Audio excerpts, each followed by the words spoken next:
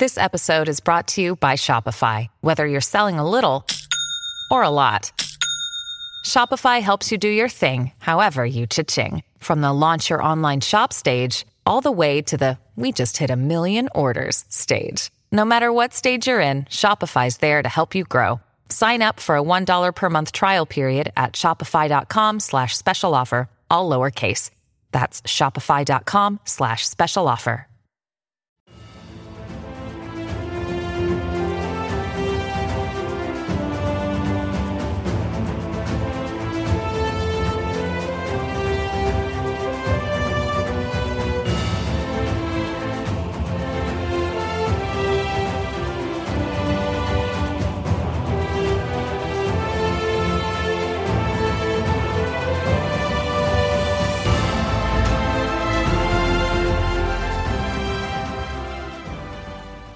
Welcome back, everyone, to 1001 Heroes, Legends, Histories, and Mysteries podcast. This is your host, John Hagedorn. All of you who have listened to this show for some time know that I'm a big fan of the Old West and its history. One of my shows is 1001 Stories from the Old West, and it does very well here for us. That interest of mine in stories of the Old West was passed down by my father, who was raised near Cimarron, New Mexico, on a ranch in the shadow of the Sangre de Cristo Mountains. He grew up on a ranch where Philmont Boy Scout Ranch stands today. I visited Philmont a few years ago, met the ranch operator in his office, shared our family history there, and noticed that on an old wall map in the office, the lake on the property was named after our family, Hagedorn. My grandpa and his brother had tried to make it a settlement, selling shares to outsiders who could come and settle, but there was a huge dispute over water rights and the rights to that lake. It went to the state Supreme Court, and they lost. They later sold their ranch and property to Phillips Petroleum, which, in lieu of finding any oil, gave it to the Boy Scouts. Ownership of water rights is and always has been a big deal out west, especially when it comes to grazing land. That's pretty country out there. I have no idea if that lake is still called Hagedorn Lake today. They probably changed it to Lake Philmont. Time changes everything. One more note on Philmont before we get to the story of Kid Curry. As a 6-year-old boy, my dad played in an abandoned ranch house not far from their house, and that, as it turns out, was Kit Carson's hacienda, where he stayed at Rayado. Kit was a natural-born scout, explorer, and Indian fighter. He had a good friend in Lucien Maxwell, who founded a settlement there called Rayado, and he hired Kit to provide security from marauding Apache and Comanche Indians in 1849. Kit had married a Spanish girl in Taos and had a home and 6 children there, but also kept a small ranch at Rayado as an investment. Kit was always being called out to guide troops or chase Indians, and was never much for staying long in one place. Kit Carson isn't mentioned much these days. In fact, all the men who helped settle the West are seen as dim vestiges of America's past now, but they were hard men and thought of as true heroes in their time. I've done stories so far on Billy the Kid, Wyatt Earp, Tom Horn, the Wild Bunch, and others, including one of our listener favorites, an episode titled The Quick and the Dead, which features a collection of stories about gunfighters, good and bad. One of the most common questions historians get is, who was the baddest outlaw in the West? There were many fast draws, like Ben Thompson and Wes Hardin, and some, like those two, were stone-cold killers who later reformed. Some, like Billy the Kid, just landed on the dark side by a twist of fate.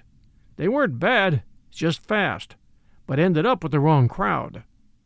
Others were train robbers who weren't known as killers, like Butch Cassidy and the Sundance Kid, who had a gang called the Wild Bunch, which had its killers, like Harvey Logan, who would kill at a moment's notice. Some of you might remember a very famous old photo of the Wild Bunch. 3 of them sitting, 2 standing, all dressed in their finest with top hats. It's called the Fort Worth 5 photo, and it was taken in that city in 1900 in John Swartz's gallery at 705 1/2 Main Street, right on the edge of what locals called Hell's Half Acre, a section of town that offered every vice imaginable to man. From left to right, and I'll post it at Facebook/1001 Heroes. From left to right, first, Harry Longbaugh, known as the Sundance Kid, Will Carver, Ben, the tall Texan Kilpatrick, Harvey Kid Curry Logan, and Robert Leroy Parker, better known as Butch Cassidy. Harvey Kid Curry Logan is shown with his hand on Butch Cassidy's shoulder.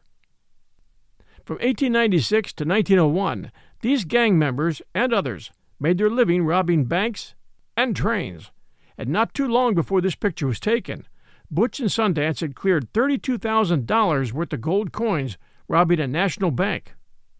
Butch and Sundance felt safe there on the streets of Fort Worth because they were hardly known, but they underestimated how well known Harvey Logan, a.k.a. Kid Curry, was, and how many people were hunting for him. Butch Cassidy and the Sundance Kid were bank and train robbers, not known as killers. Harvey Logan, known as Kid Curry, was a thief and a murderer, and he enjoyed killing lawmen. He was also known as being lightning fast with a gun. As for that Fort Worth 5 picture, there's an interesting side story of just how the Pinkerton agency came across that picture, to be found later in this story. Kid Curry, in the estimation of the law enforcement people who wanted him alive or dead, was a psychopathic killer and one of the baddest men in the West, if not the baddest. Lowell Spence, the Pinkerton detective, whose job it was to track Harvey Logan, a.k.a. Kid Curry, and take him down, once said of him, "It was almost suicide to go after him. He wasn't the kind to run and hide. He would plot and plan to ambush you. He was an expert with a handgun or a rifle, and he could endure the most difficult weather conditions. He wasn't a big man physically, nor was he a braggart, but he was a cold, calculating killer. I recall when he was finally captured in Knoxville, and I was asked by United States attorneys to come down and identify him, because the kid calmly insisted his name was, I think, Wilson. Of course, this was in the days before fingerprints. Logan came out to the bars and stared at me. We engaged in a little bit of small talk then, before I turned away to tell the U.S. attorney that this was Harvey Logan. The kid said quietly, "I've been looking for you a long time, Spence. When I get out of here, I'll be sure to look you up."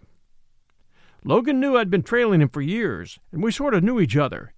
It gives me a chill, even now, many years later, to recall him staring out through those bars. I'm sure I was number one on his list. When he named a man he was going to kill, like that rancher Jim Winters, the kid never failed to make good on his threat. After he escaped from Knoxville, I trailed him for months. It was a very tense time. I never knew when he would appear suddenly, gun in hand. Lawmen credited Harvey Logan, alias Kid Curry, with killing 15 men on the record. Off the record, no one could guess, and Logan never talked. He once rode hundreds of miles to wait patiently all night to murder a rancher, Jim Winters, who Logan believed had killed Logan's brother. Harvey had 3 brothers, Hank, John, often called Johnny, and Lonnie, all born in Iowa, their family's roots being from Rowan County, Kentucky. I checked genealogy records, which exist at RootsWeb, as legendary Western writer James Horan had Harvey and his brothers born in Kentucky, and I wanted to double-check that it was Iowa, which all other researchers list. In 1876, their mother died, causing all 4 to leave their home to live with their Aunt Betty Lee on a farm in Dotson, Missouri. It was said the Cherokee blood showed in their thick black hair, dark eyes, and dark skin. Harvey Andrew, not Alexander, as many say. Logan was 9 years old and an orphan when he came to live with his aunt, but it was a short-lived visit, because before he hit the age of 10, he and brothers Hank, Johnny, and Lonnie headed for Texas, accompanied by their close friend Bob Lee, Betty's son, who would later change his name to Bob Curry. When they left the farm, their aim was to become cowboys. They started with the Cross L outfit near Big Springs, Texas, then migrated to Pueblo, Colorado. Harry, at 16 years of age, enjoying breaking horses, drinking whiskey, and enjoying the company of young women. There's a legend that he fathered over 80 kids in Texas, all this before the age of 17, as he didn't stay in Texas long. Seeking adventure, he and his pals headed for Colorado. He got in a bad saloon fight in Pueblo. He had a tendency of getting wild with just a few drinks. He shot up the bar there and had to leave Pueblo in a hurry. From Pueblo, Harvey Logan, now wanted in Colorado, arrived at Hole-in-the-Wall, Wyoming, a place known then as an outlaw hideout, as it had only a few entrances, and those were easily guarded. It was there that Harvey met flat-nosed George Curry, and that inspired Harvey, as well as his brothers, and cousin Ben, to change their last name from Harvey to Curry. They called Harvey Kid in Texas, so when he took George's name, he became Kid Curry. During the 1883 roundup at Crooked Creek, John Lee hired the Kid for the Judith Basin Fall Roundup. The Kid also worked for the Circle C and Circle Diamond outfits, and for Robert Coburn at Flat Willow Creek in Montana's Little Rockies country, as well as Granville Stewart. This was the summer of '84. Working as extra riders, the brothers were paid off in the fall and spent the winter chopping wood, which they sold the next spring before rejoining the Circle. A Missouri River trader named Dad Marsh taught them all how to read and write. Harvey and Hank pooled their savings from cowboying and actually bought a ranch, along with their friend Jim Thornhill, about 6 miles south of the cow and mining town of Landusky, Montana. This was not country then for the squeamish. To give you a better idea, the town of Landusky was named after their first settler, Pike Landusky, a tough Missourian with long, powerful arms who worked, drank, and fought a lot. When he fought, he would beat his opponent until he couldn't fight ever again. He also killed Indians for sport. Once, while on a drunken spree, Landusky killed the wife of Whitecap, a Blackfoot. Her warrior husband hunted down Landusky and shot him with a buffalo gun, in the face, tearing away half Landusky's jaw and face. He lived 17 more days on whiskey, and to everyone's surprise, didn't die, managing to survive a wagon trip to a surgeon who pulled him through. Friends after that were quoted as saying, with typical Western humor, after that there was no telling how good-looking he might have been. Pike's trading post became the place where a wide assortment of characters would come and go. Outlaws, army deserters, fugitives from justice, miners, lumbermen, as well as a place where lawmen came and went on their own risk. Pike's trading post was officially made the town of Landusky in 1882. Hank Logan got tired of ranching and left for California, while the three brothers worked hard to build a ranch and prosper. Landusky continued his reputation of being a tough man, but at the same time he was father of 3 daughters, all of whom, according to legend, were attractive. He was also the closest neighbor of the Logans.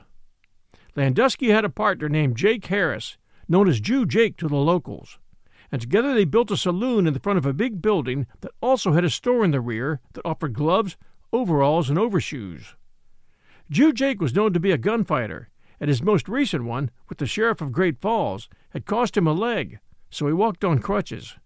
When he worked at the bar, he only used his left-hand crutch, keeping his right hand free to grab his No. 8 sawed-off shotgun when needed. When things got real busy, he used the shotgun as a crutch. As for the Logans, Johnny was the youngest, as well as the would-be bad man and gunfighter. Harvey was the quiet one, but, as one neighbor later said of him, the bad men tended to walk around him. He didn't get pushed around too often. The Currys just couldn't stay out of trouble in Montana, and this is how it happened. The Currys and Landusky got along okay until young Lonnie started courting Elfie Landusky, and Landusky objected, protested to Harvey, thinking it was Harvey who was dating her, and when the dating didn't stop, Landusky threatened to shoot Harvey. That tension went on for a year until Landusky, who was close with the sheriff, had Harvey and Lonnie arrested for rustling. Harvey was jailed and beaten badly.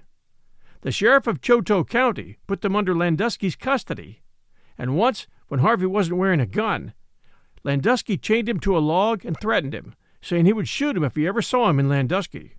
To drive the point home, he beat him severely. Hearing this, the younger Johnny tried to convince Harvey to shoot it out with Landusky in a stand-up fight. But Harvey said he would settle the score with Landusky in his own way and in his own time. The rustling charge, which was bogus, was eventually dismissed.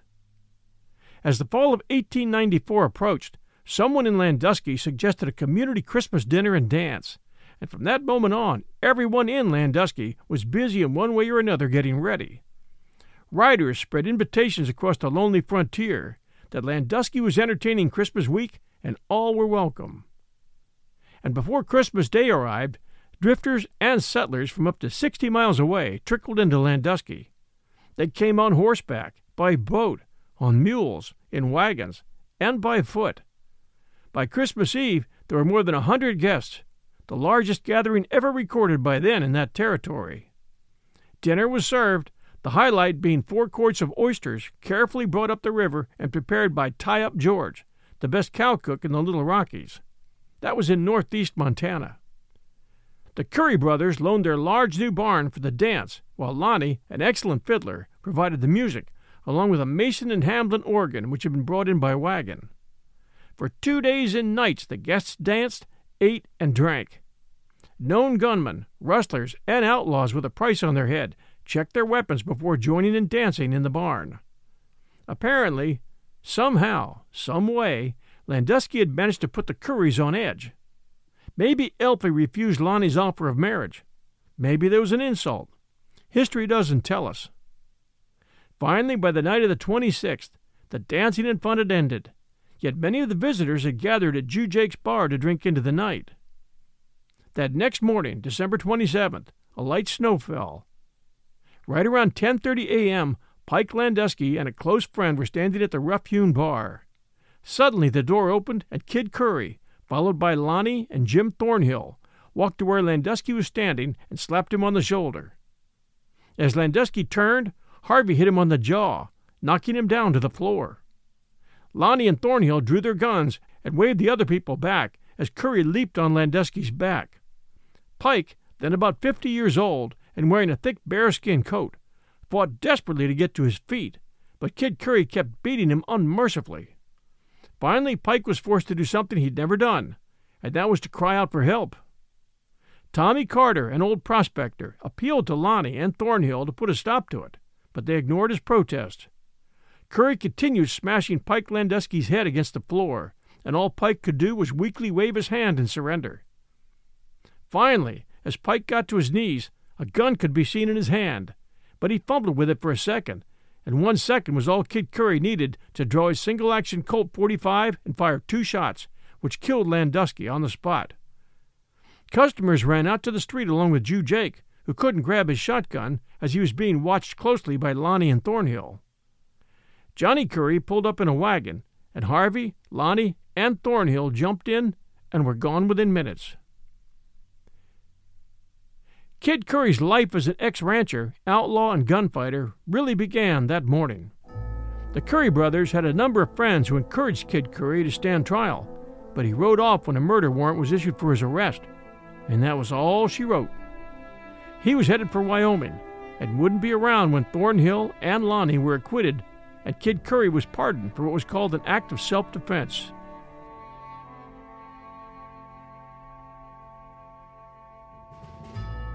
We'll return to the baddest outlaw of them all, Harvey Kid Curry Logan, Part 1, right after these sponsor messages. Hey, it's Kaylee Cuoco for Priceline. Ready to go to your happy place for a happy price? Well, why didn't you say so? Just download the Priceline app right now and save up to 60% on hotels. So whether it's Cousin Kevin's Kazoo Concert in Kansas City, go Kevin, or Becky's Bachelorette Bash in Bermuda, you never have to miss a trip ever again. So download the Priceline app today. Your savings are waiting. Go to your happy place for a happy price. Go to your happy price, Priceline. Support for this podcast and the following message come from Corient. Corient provides wealth management services centered around you. They focus on exceeding your expectations and simplifying your life. Corient has been helping high achievers just like you enjoy their lives more fully, preserve their wealth, and provide for the people, causes, and communities they care about. As one of the largest integrated fee-only registered investment advisors in the U.S., Corient has deeply experienced teams in 23 strategic locations. Corient has extensive knowledge spanning the full spectrum of planning, investing, lending, and money management disciplines. Leverage Corient's exclusive network of experts to craft custom solutions designed to help you reach your financial goals, no matter how complex they may be. Real wealth requires real solutions. For more information, connect with a wealth advisor today at Corient.com. That's Corient.com. Corient.com. His brothers had asked Harvey to stay, saying it would go down as self-defense, which it later did, as we said. But Harvey knew the judge, whose name was Du Bois, who he was sure would rule against him, so he left the area, headed for the hole in the wall. Kid Curry rode to Wyoming, while Johnny and Lonnie and Ben stayed with the ranch. The Kid joined the Blackjack Ketchum band of outlaws, which was pretty well known. In the summer of '95, James M. Winters and A. Gill bought the Dan Tesler outfit adjacent to the Curry Ranch.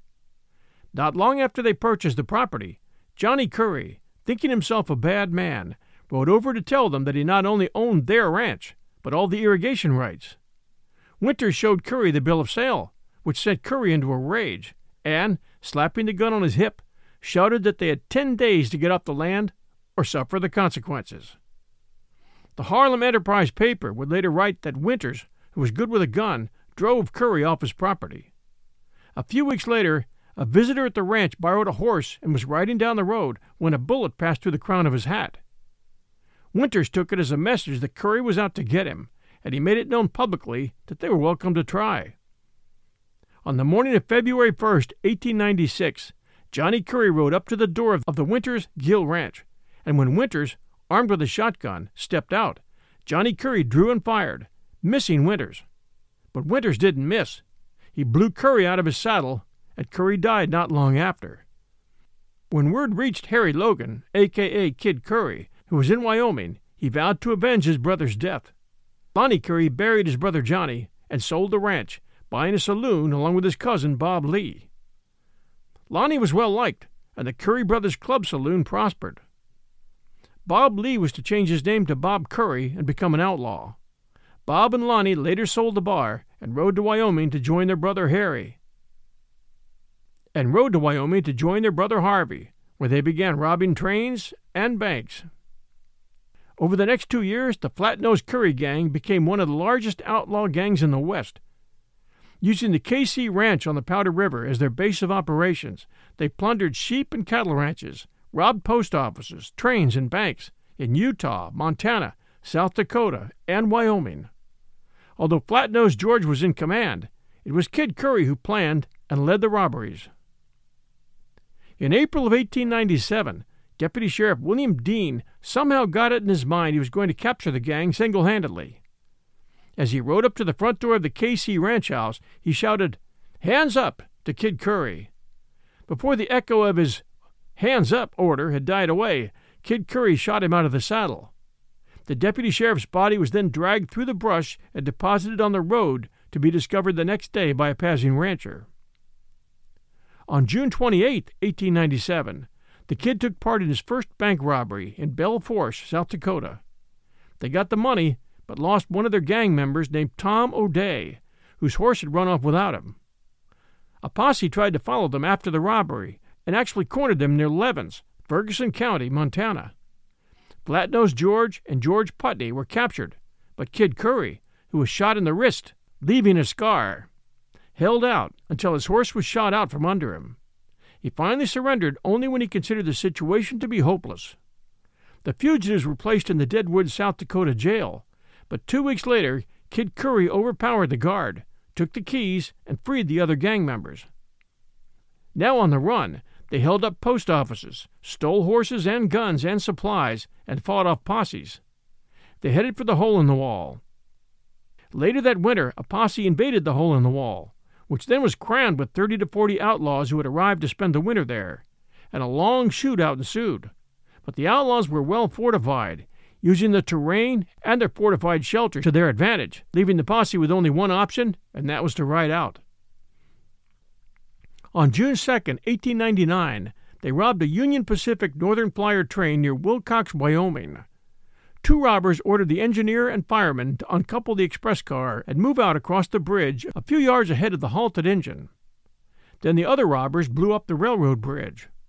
When the robbers ordered the attendant, a man named Woodcock, to open the door of the express car, he refused, so the bandits blew the door open. Woodcock was knocked out by the force of the blast, and when he came to, he was too dazed to remember the combination of the safe. They then blew the safe door open. The Kid wanted to kill Woodcock, but Butch Cassidy held him back. From that point on, Butch was constantly having to hold Kid Curry back from violence. After the robbery, the train crew helped investigators to identify the robbers as Harvey Logan, Flat-Nosed George Curry, Butch Cassidy, and Elsie Lay. Posses were immediately formed and took up the chase, during which Kid Curry shot Sheriff Joe Hazen. This stopped the pursuit long enough to allow the Wild Bunch to ford a stream and hide their trail, which slowed down the pursuit. But the posse was somehow able to capture the fugitives' horses, forcing the gang to escape on foot, where they finally reached a sheep ranch at Castle Creek, where they were able to rest up. The next day they hiked to the Tisdale Mountains on the North Fork of the Powder River, where they were able to resupply and get horses. More lawmen had joined the hunt, but the robbers made it to the hole in the wall and found refuge there. Charlie Siringo, a Pinkerton detective, was now assigned to the task of bringing Kid Curry to justice. He made friends with Elfie Landusky Curry, who called herself Curry after bearing Lonnie's child. Siringo worked under an alias, calling himself Charles L. Carter, and passing himself off as an outlaw. In this manner he became friends with Jim Thornhill because he believed that Jim had been keeping regular correspondence with the kid. While Siringo was trying to get a hint as to the kid's location, Logan was laying low at Robber's Roost in Utah. He rode to Alma, New Mexico with Butch Cassidy and some other outlaws, and there they took on honest jobs as cowmen on the W.S. Ranch. The foreman and the manager were very happy with their work, since their presence somehow stopped all the rustling that had been going on. On July 11, 1899, while still at the W.S. Ranch in Alma, New Mexico, Kid Curry, Elsie Lay, and Sam Blackjack Ketchum robbed a train near Folsom, New Mexico. A posse led by Sheriff Ed Farr cornered the gang near an area called Turkey Creek, which resulted in a long gun battle that wounded Elsie Lay and Sam Ketchum. Sheriff Ed Farr was killed, and his deputy Henry Love was wounded. Later, Henry Love would die from his wounds. Elsie Lay and Ketchum were captured, and Ketchum, who had been shot by the posse, died of blood poisoning before he could stand trial. 1899 and 1900 were to prove deadly years for the Wild Bunch. Elsie Lay was sentenced to life for the murder of Sheriff Farr. Kid Curry escaped the posse, but the Folsom incident caused the Kid, Butch Cassidy, and their cohorts to leave the Alma, New Mexico area. The law was closing in. The ranch was sorry to see them go, having no idea, or pretending to have no idea, that these cowboys were actually killers and thieves. Harvey fled to San Antonio and holed up at Fanny Porter's brothel.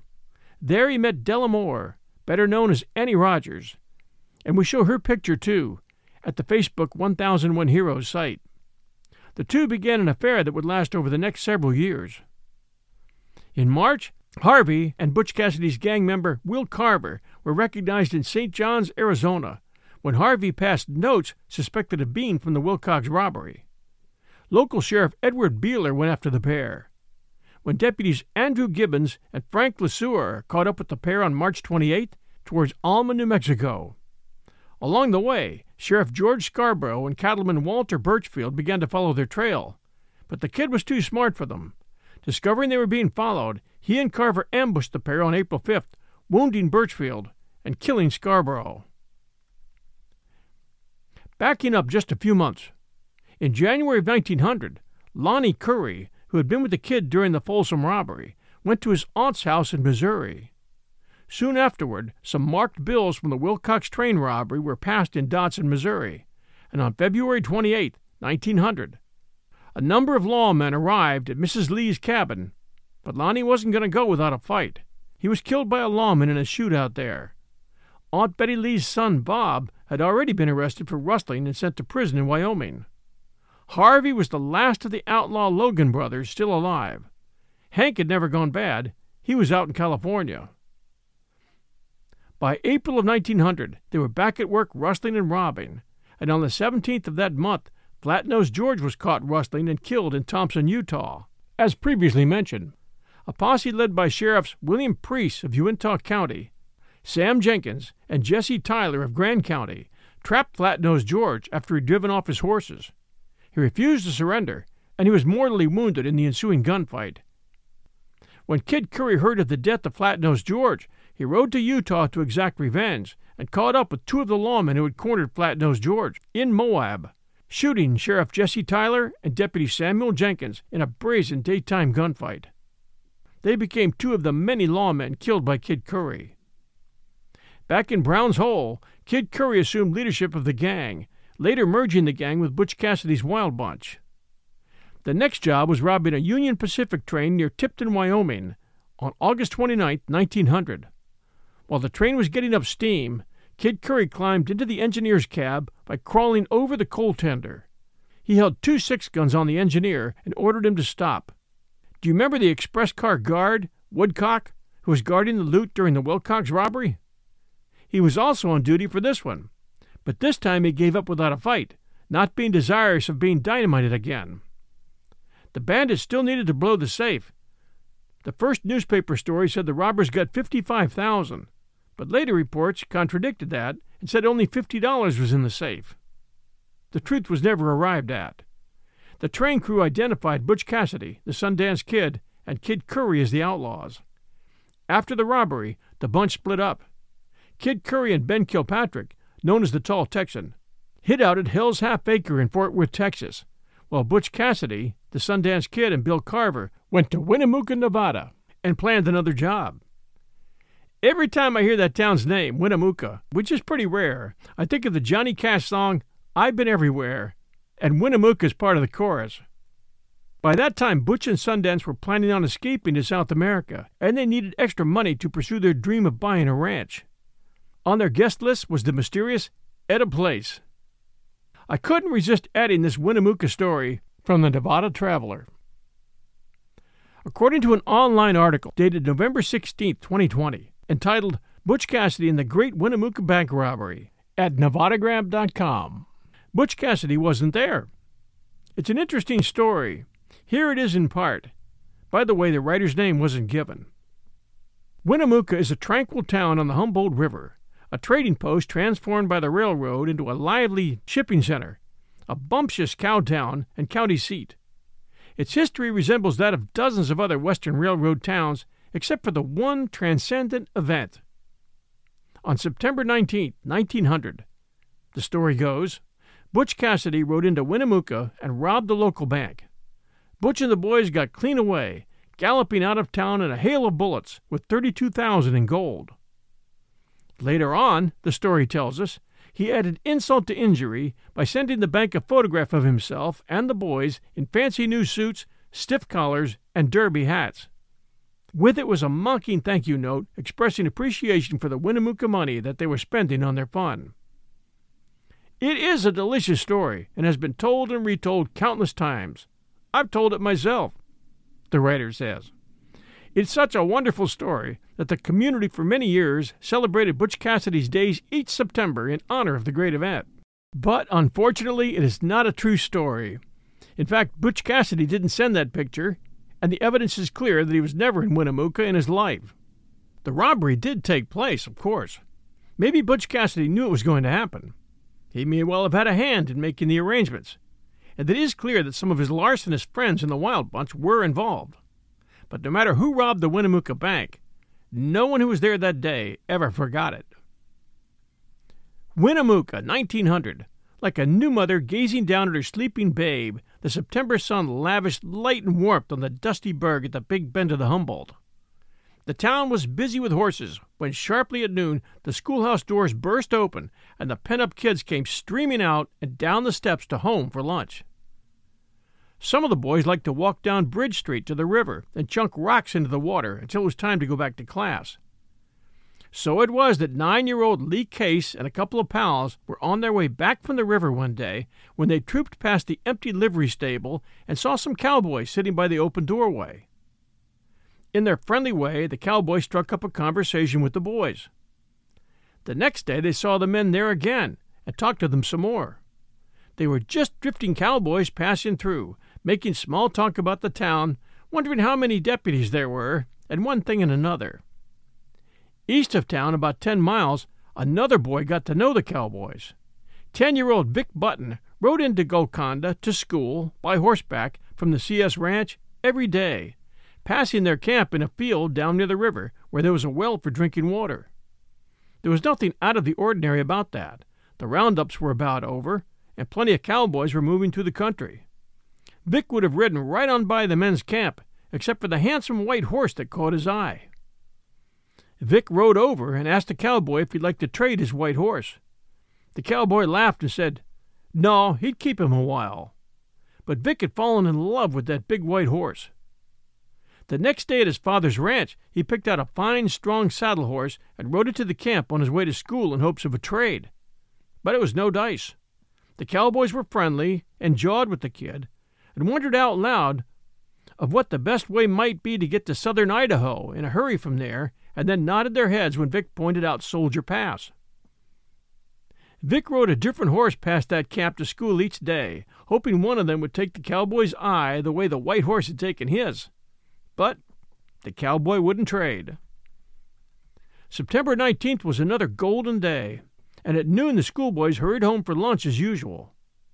Carl Smith took his customary route to the corner of 4th Street, and then turned to walk along the sidewalk next to the First National Bank. As usual, he looked in the window as he went by. But most unusually, he saw Mr. McBride, Mr. Calhoun, and Mr. Hill standing by their desks behind the customer counter with their hands up in the air. 2 men were pointing long-barreled pistols at their frightened faces. Over by the big safe, a man with a scraggy yellow beard had hold of Mr. Nixon by the shoulder with one hand, and with the other held a great gleaming knife at his throat. Carl walked directly home as usual, ate his lunch in silence, and went back to school by the long way, so completely flummoxed by what he'd seen that he didn't say a word about it to anyone until it was all over. Meanwhile, Lee Case and Slats Rutherford were walking past the courthouse when they heard a burst of loud popping and stopped in wonder at the sound. What they heard was George Nixon shooting his 6-gun in the air on the street outside the bank. He had opened the safe with that knife at his throat and watched helplessly as the bearded man reached in and thrust 3 bags full of gold coins into an ore sack that he'd brought along. Afterwards, he emptied the money drawers in Nixon's private office of the $10 and $20 gold coins kept there. Then everyone had been herded into the bank's small backyard. Nixon and his 3 employees, and W.S. Johnson, a horse buyer who'd been in Nixon's office when the robbers arrived. While the bearded man held them at gunpoint, the other 2 robbers jumped the back fence and ran down the alley to their tethered horses. When the man with the blond beard had gone over the fence after them, Nixon led the rush back into the bank. Grabbing up his hidden revolver, Nixon ran out into the street to give the alarm. Johnson, the horse buyer, meanwhile snatched the pumping gun off the wall, ran back into the yard and over the fence, and drew down on the robbers as they sped away on horseback. He pulled the trigger, but, click, the gun was empty. Just then, Deputy Sheriff George Rose ran out of the courthouse with a rifle in his hand. He raced past Lee and Slats and climbed a windmill that gave him a view over the slaughterhouse roof. Another spatter of popping broke out, and the boys followed him up the tower in time to see that the robbers were having a little trouble getting out of town. Galloping down 2nd Street, one of them had seen Sheriff Charles McDeed standing outside the reception saloon and sent him ducking back inside with a pistol shot. They had taken the corner at Cross's Creek full tilt, and in the process the money bag had slipped loose and fallen on the street, scattering coins. The robbers hauled up their horses and wheeled and plunged back to where the sack lay in the street. One of the men dismounted and handed it back up to a second man, while the third man was attending to the pursuit with his 6-gun. Back at the bank, Johnson threw his pump gun down in the alley in disgust, and after George Nixon emptied his gun in the air, Calhoun, the stenographer, followed the robbers on foot. As Golconda's newspaper, The Silver State, explained the next day, he accidentally turned the corner where the men had dropped that sack, and one of the robbers good-naturedly took 3 shots at Mr. Calhoun, who promptly fell behind the fence. As Calhoun tumbled out of sight and the robber leapt back into the saddle, the door of the cottage behind the bandits opened. Chris Lane poked his head out and angrily began lecturing the horsemen about shooting off their guns inside the town limits. A bullet splintered the doorframe over his head, and he jumped back inside. The 3 men spurred their horses and dashed away, leaving some of the gold coins glittering in the dirt where the bag had fallen. The pursuers on foot paused to scratch in the street for coins, while the bandits raced out of town on the Golconda Road. Seeing them go, Deputy Rose climbed down from the windmill and hurried to a nearby railroad spur, where he commandeered a switch engine and its crew to chase the rapidly departing bad men. When school kids Lee and Slats climbed on too, Deputy Rose ordered them off, and they had to jump down. But as soon as the deputy turned his back, Slat scrambled back on board. The robbers had a good lead on the locomotive, and at the Sloan Ranch, about 8 miles out of town, they changed over to fresh horses. In the process, they took 3 fine saddle horses belonging to George Nixon, including his personal favorite. They galloped on with the little switch engine slowly gaining. Deputy Rose was poised at its nose, waiting to get within rifle range, and little Slats Rutherford had his head down and his heart in his throat, hanging on to the back of the engine. About 11 miles out of town, Deputy Rose began lobbing shots at the fleeing robbers, and the Silver State the next day gave him credit for wounding one of Nixon's horses. Nevertheless, the barbed wire fence that kept the horsemen penned beside the tracks had been cut, and they sprinted north out of rifle range to another change of horses near their little camp by the river. There they transferred the gold to a pack horse and rode off into the hills. Posses were formed, trackers put on the trail, and telegrams were sent to law officers in the surrounding districts. The chase was on. If the men dispatched from Golconda had taken a slightly different route, they might have cut the trail ahead of the robbers. As it was, they caught up to them as they were changing horses at Clover Valley on the way to Soldier Pass. The posse couldn't keep up with the fresh horses, but it did get close enough that one of the bandits stood up in his stirrups to yell back at them, "Give the white horse to the kid on the Ciaz Ranch!" They did, and for years afterward, Vic Button rode his white horse Patsy all around that country. After that, nothing. The robbers had disappeared. There was no lack of suspects. Even before the dust of the chase settled, the Silver State printed a long roster of candidates. In describing the tail end of the chase a week after the robbery, the Silver State mentioned that 2 hard characters from Wyoming, who had been around White Rock for some time, are also believed to be connected with the robbery. George Nixon pressed a vigorous investigation. He hired Tom Horn, the notorious enforcer of the Wyoming Cattlemen's Association, and paid numerous informants.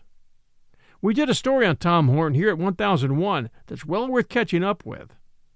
There's also a movie starring Steve McQueen that's worth watching. I believe it's called I, Tom Horn. In correspondence with the Pinkerton Detective Agency, Nixon guaranteed payment of $1,000 for each of the robbers, dead or alive, and said he would also commit 1/4 of the recovered loot, and even more if there were significant risk or expense involved. About 6 weeks after the robbery, someone got around to searching the campsite near the river and found the torn-up scraps of 3 letters which Nixon himself taped back together and sent to the Pinkertons. One of the letters, postmarked September 1, 1900, at Riverside, Wyoming, was addressed to C. E. Rowe, Golconda, Nevada. "Dear friend," it said, "yours at hand this evening. We are glad to know you are getting along well. In regards to sale, enclosed letter will explain everything. I am so glad that everything is favorable. We have left bags, so write us at Encampment, Wyoming. Hoping to hear from you soon. I am, as ever, your friend, Mike." Another letter was written on blue paper with the letterhead of attorney D. A. Preston of Rock Springs, Wyoming. It was dated August 24, 1900, and read, "My dear sir, several influential parties are becoming interested, and the chances of the sale are becoming favorable.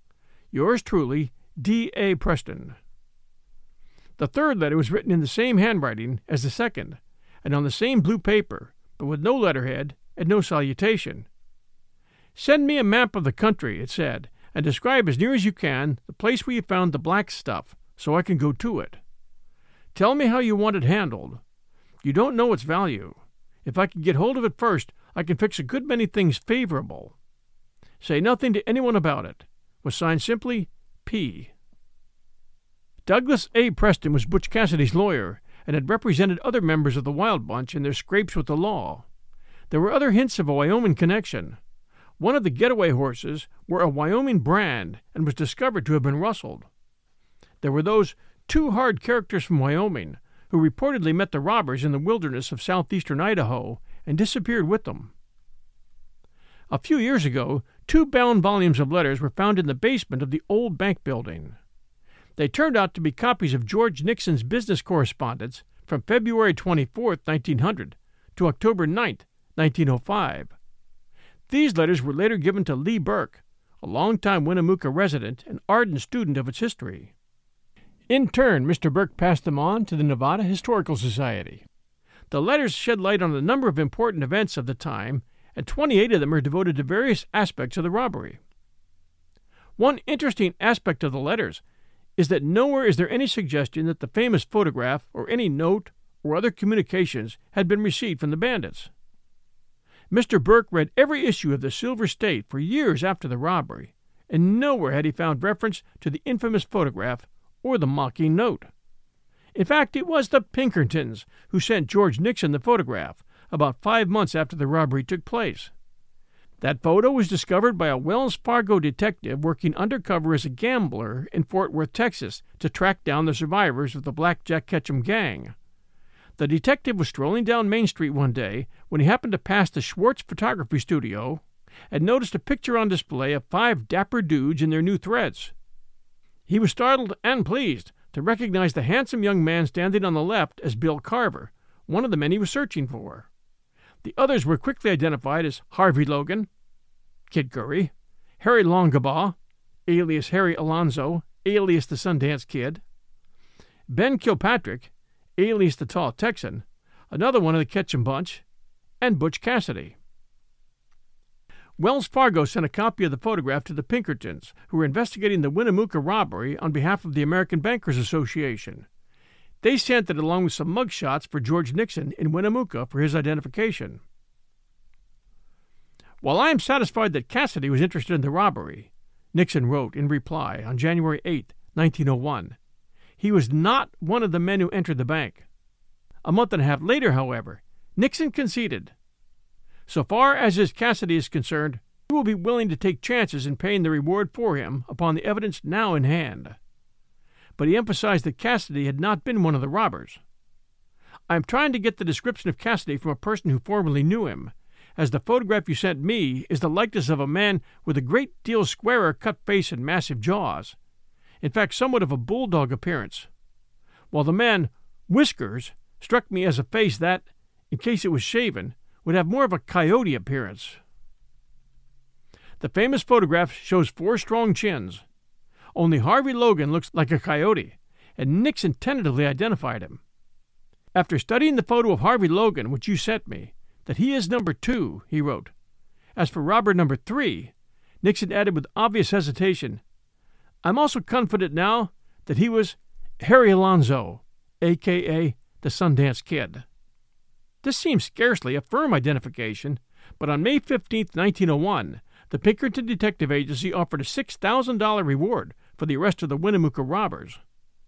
The flyer contained descriptions of the 3 men who entered the bank and stated, after a thorough investigation and from information received, George Parker, alias Butch Cassidy, and Harry Longabaugh, alias Harry Alonzo, who later became known as the Sundance Kid, are suspected of being 2 of the men engaged in this robbery.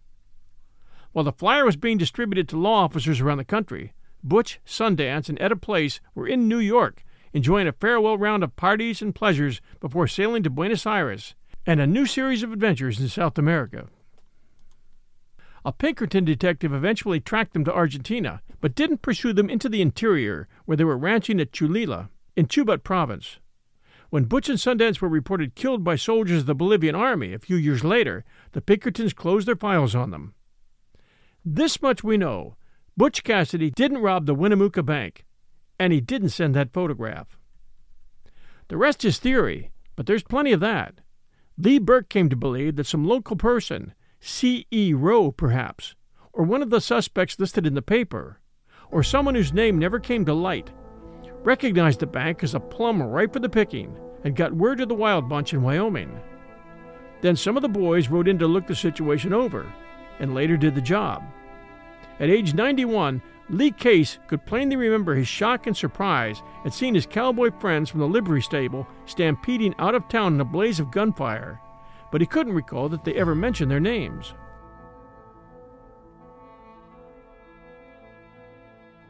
Thus ends the Winnemucca story, which I found fascinating.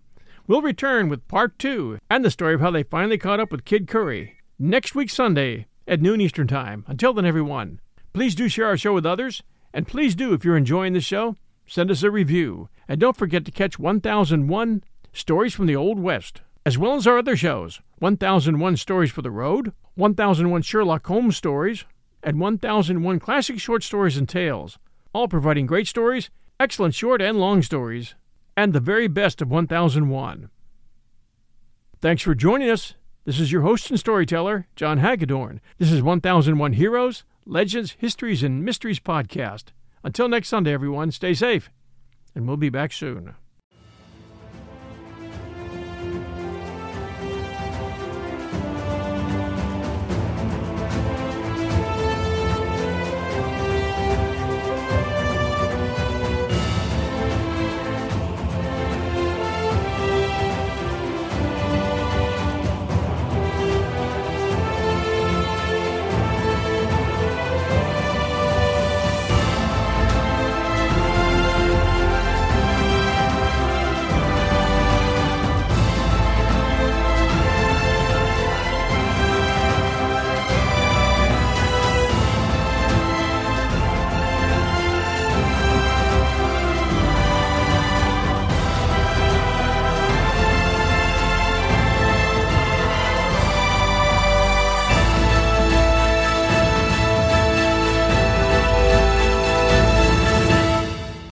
When you need mealtime inspiration, it's worth shopping Kroger, where you'll find over 30,000 mouth-watering choices that excite your inner foodie. And no matter what tasty choice you make, you'll enjoy our everyday low prices, plus extra ways to save, like digital coupons worth over $600 each week. You can also save up to $1 off per gallon at the pump with fuel points. More savings and more inspiring flavors make shopping Kroger worth it every time. Kroger, fresh for everyone. Fuel restrictions apply.